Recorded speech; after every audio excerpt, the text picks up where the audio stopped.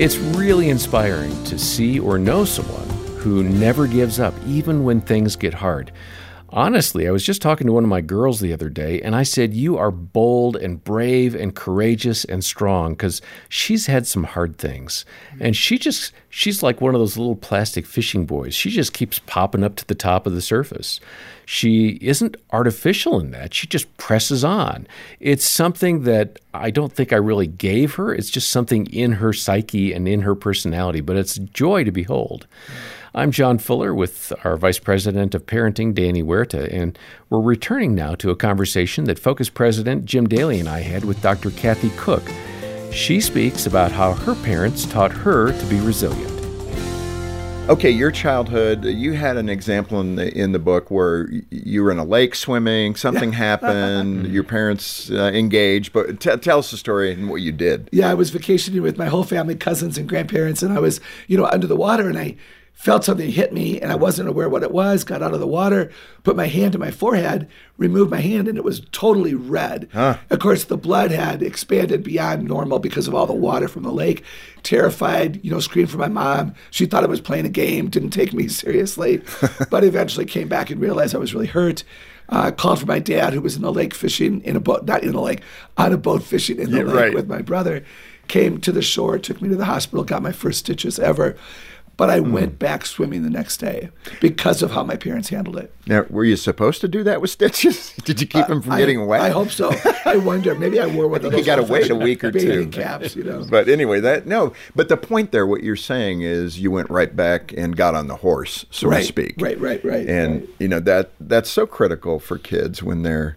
You think of, at least with the boys, falling off a little ledge or a little brick fence or something, where they jump on it, fall off. You can overdo it as a parent going, okay, what's happening? Well, my mom could have said, swimming is dangerous. I mean, the chance of a kid at the next door property skipping a rock and hitting me, is that ever going to happen again? So she said, go swim. My dad went fishing again with my brother in the boat. They didn't hover. They didn't make me feel like I was at fault or that I had something to be fearful of. And that's really important. Life happens. Yeah. And it's not always easy. And that's a challenge. How do we balance? When do we bubble wrap and when don't we? I'm thinking of temperament, too. I'm not sure. You've done the research, so you can tell us all. Does temperament even play a role in that? Do we create the worried child? Or is that something that's part nature, part nurture? I would say both. Yeah. There is a DNA component to anxiety and stress, and that bounce back ability, certainly. But I want parents and grandparents and caregivers to own what is ours to own. And have we created children who are so fearful that they won't grow? And that would be sad. Resiliency is necessary if we're going to grow and mature and learn and succeed and develop into the people God wanted us to be when he chose in his love to make us us. Yeah. You look at all the character of God. Resiliency has to be from him. Oh, yes. Just that ability to, Jesus, rise above the storm in front of you, right? Hey, guys, calm down. I got this. Oh, Paul. He seemed to say that a lot. Paul, Daniel, Esther, there's just so many heroes of the faith, Moses, who didn't give up and persevered because they believed in their purpose and they believed in the God of the Bible and the truth that he was proclaiming over them. Let's hit for the parents. Sometimes intentionality in parenting is tough. We're busy, but the benefits of resiliency, hit those. Oh, thank you. So general success, general growth, freedom to risk, because if we don't risk, we don't grow. That's really important. Fewer mental health issues. There's research that says that resilient children will be angry and stressed. They'll feel pain, but they're not defined by that. Isn't that precious? It's perfect. Yeah. That's exactly what you want. That's what I hear is healthy. Problem solving would be another one to mention, because if you're resilient, you don't want to stay down in the valley. You want to try again to make the soccer team or to play the piano piece better. So you learn to strategize. Yeah. You learn what got in the way that you could avoid, to practice differently. And who doesn't want children who are independently able to problem solve, not without a mom being supportive or a dad being available, but on our own to be able to get out of the mess we're in. Yeah. Precious. And the reason I framed it that way is that there's so many things that a parent has to be aware of to do. I would think building resiliency into your children should maybe take first place. I'm trying to think spiritual development, obviously, but when you're looking at where do I as a parent become more intentional, I would think this would be one, certainly of the top three you should be intentional about. Well, preach it. Yes. And I appreciate that so much. That's why I wrote a whole book on it. Right. Because you know what? It starts as a choice. Like a child who learns to walk falls down. And we don't say bad girl. We don't say don't try again for 5 years until you'll be perfect. You're right. We know they're going to fall down. We take pictures and videos and brag to everybody that our children are growing up, right? So we expect them to have a little bit of trauma there. So it starts as a choice to stand up. The more often you choose to be resilient, the likelier that it becomes an ability, and then it's a part of character. We don't think about being resilient. We are resilient. Right. And that changes you when it's a part of your spirit, a part of your heart. I so appreciated Dr. Kathy Cook and what she shared about the benefits that come from resilience. Yes. I wonder, Danny, if you have anything to add to what she observed. Yeah, I was thinking about kids and how they have art and sports and music as a great learning lab to press onward through imperfection. But one story that stands out for me is my daughter. She'd be okay with me sharing this.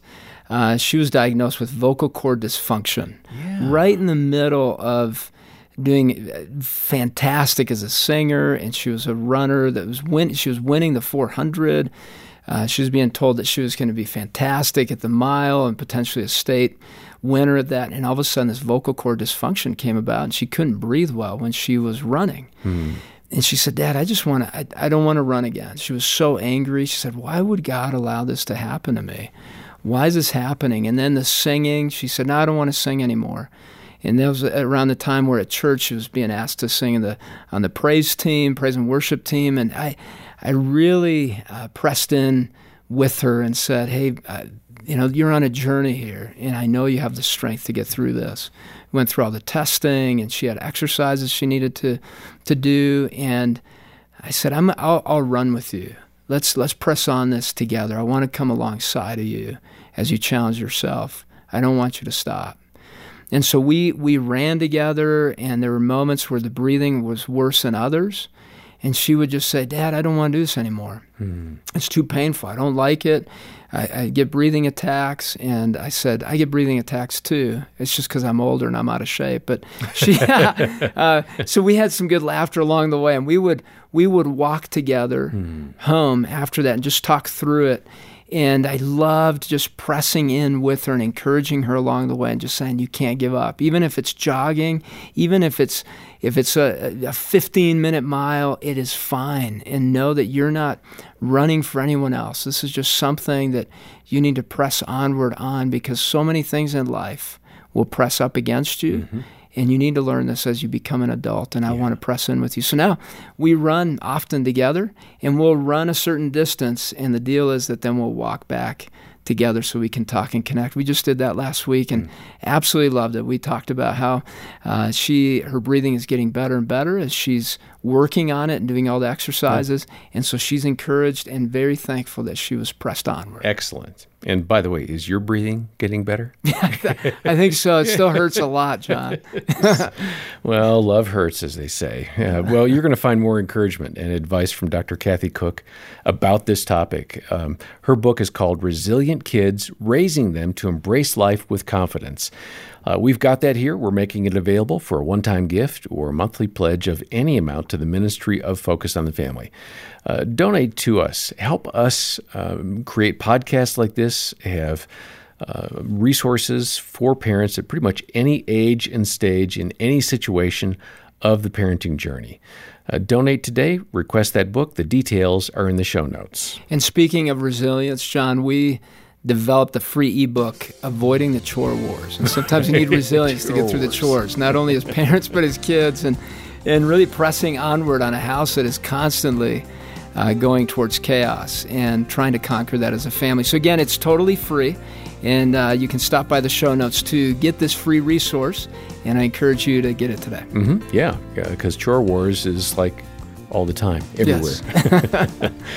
Well, Gary Thomas joins us next time to discuss overcoming failure as a parent.